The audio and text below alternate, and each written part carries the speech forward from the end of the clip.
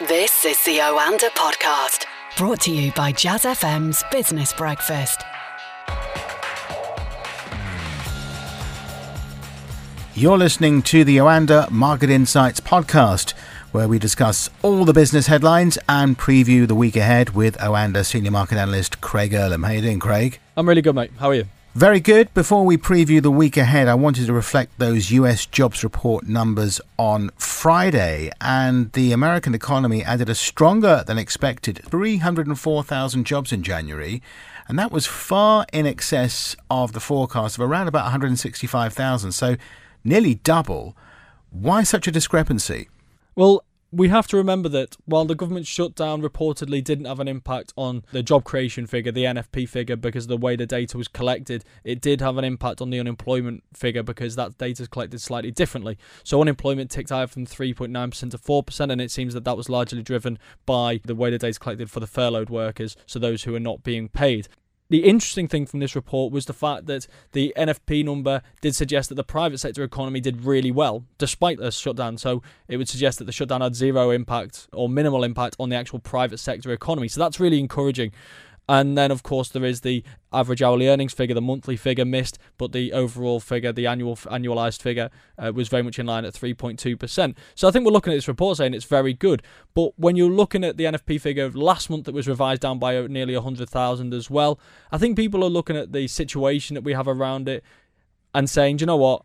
I would rather wait and see 2 or 3 more months of data before I make a judgment on this, rather than rely on the 2 months when the government was shut down, because I may not be able to explain it, but there's something about this data that doesn't necessarily feel overly reliable. Maybe that's the data collection, maybe that's the analytical side, who knows?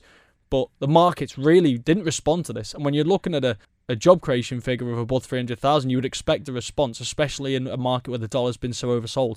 But the markets didn't respond. So that really doesn't suggest to me that markets are paying too much attention to the data. It is a very confusing picture. How reliable have these figures been over the last decade or so? Is this a trend, or is this just a peculiar set of circumstances?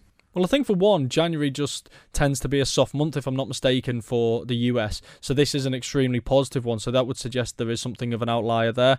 They are reliable figures. It's the most widely followed economic report that we get each month because of the breadth of information that we can get from it, be that earnings growth, well, that feeds into inflation, job creation, that's the strength of the economy, the unemployment rate, participation, which is a figure that's often overlooked but came into focus a few years ago because participation was dropping, which was reducing the unemployment rate at the same time. That happened quite dramatically just ahead of the Obama-Mitt Romney election, which really helped Obama's case about a week before the actual people went to the polls. So yeah, I still think it's a reliable piece of data. I think people are going to look at the last 2 months and say, I can see the figures are there, but I'm more interested in what February and March says, assuming, of course, we don't have another shutdown.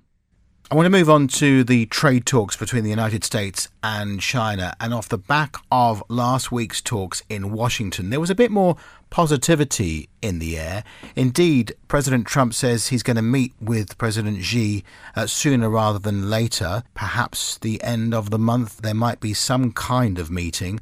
What are markets learning at the moment, and what are they looking forward to this week?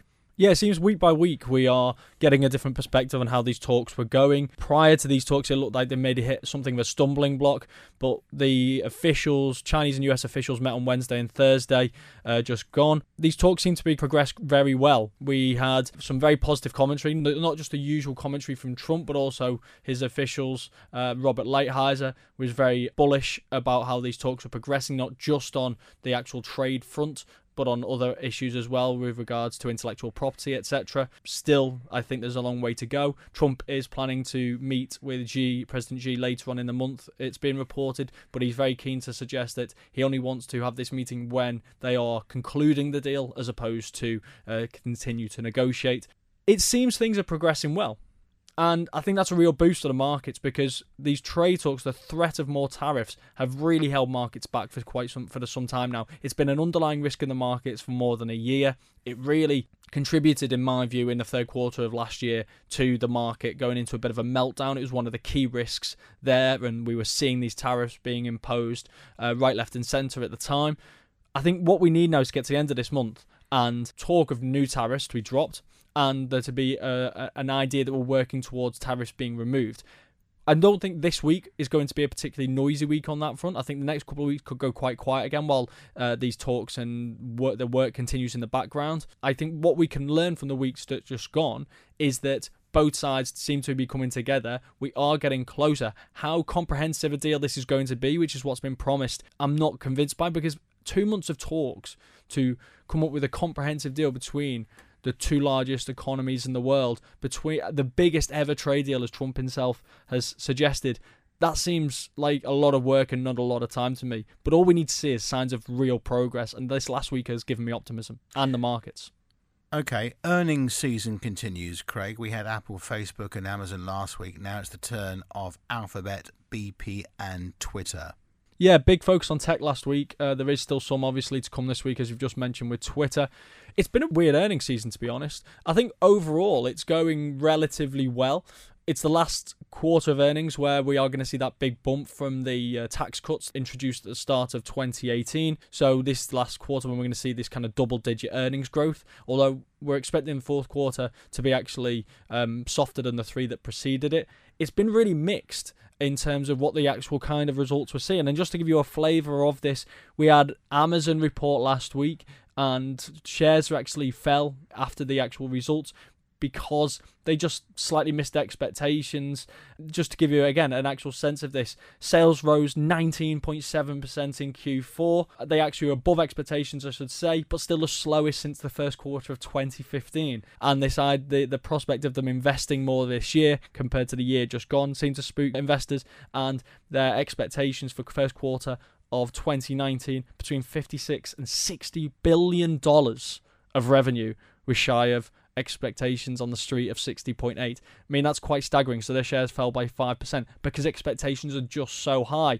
We had Facebook earnings. Now, Facebook was a really interesting one because they actually rose more than 10% in aftermarket hours on the back of their earnings, revenue and user base beat. Now, that may not sound like much. They've done that plenty of times in the past, but 2018 was a horrendous year for Facebook. We saw the Cambridge Analytica scandal. We saw all kinds of different scandals that seemed to involve them regarding their use of people's data. And this led to a lot of concern about what this would mean for their user base. The user base is so important. They need to continue a growing user base because they generate all their revenue from advertising. Well, clearly, the near-term impact has been marginal, if anything. So they actually saw a massive boost in after-hours trading.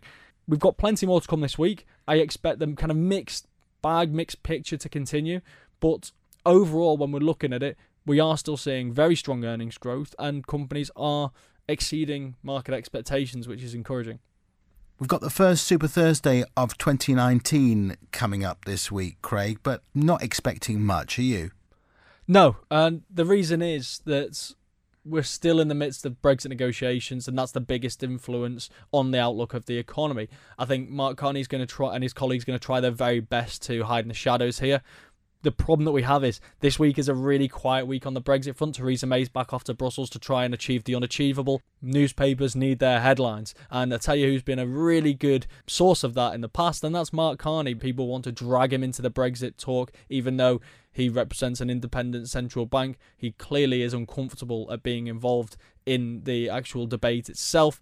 But people, like I say, need to write headlines. The press conference that follows the actual meeting itself, I'm sure there's going to be plenty of questions on what his expectations are for the economy in light of the fact that no-deal Brexit's still a possibility, what risks he sees as a result of a no-deal Brexit, even though he's been asked it 1,000 times. I think the projections themselves are borderline, not irrelevant, but I think, again, this is one of those, like last time, where people take them with a pinch of salt because they know there's so many moving parts still that they're probably going to be quite unreliable. It should be interesting. And we're coming at a time when the pound's quite strong at the moment because people are factoring out no deal, which has really given a boost to the currency. So that could be quite interesting. Finally, Craig, it is, of course, Chinese New Year this week. Does that affect markets in Asia particularly? Yeah, absolutely. It's obviously going to be very quiet. China closed all week. We've also got holidays in Hong Kong and Singapore at various points of the week as well, so that'll naturally lead to quieter markets over there. But there's so much going on right now. Just because it's quieter and just because trading volume is going to be lower, it doesn't mean we're not going to see plenty of volatility and movement through those markets that are still open. And it's the first Monday in February, Craig, which has been coined National Sickie Day, because traditionally there are more people calling in sick today than any other day during the year. And I'm sure that's got absolutely nothing to do with the fact that people have just been paid and finished dry January. Absolutely. Have a very good week. You too.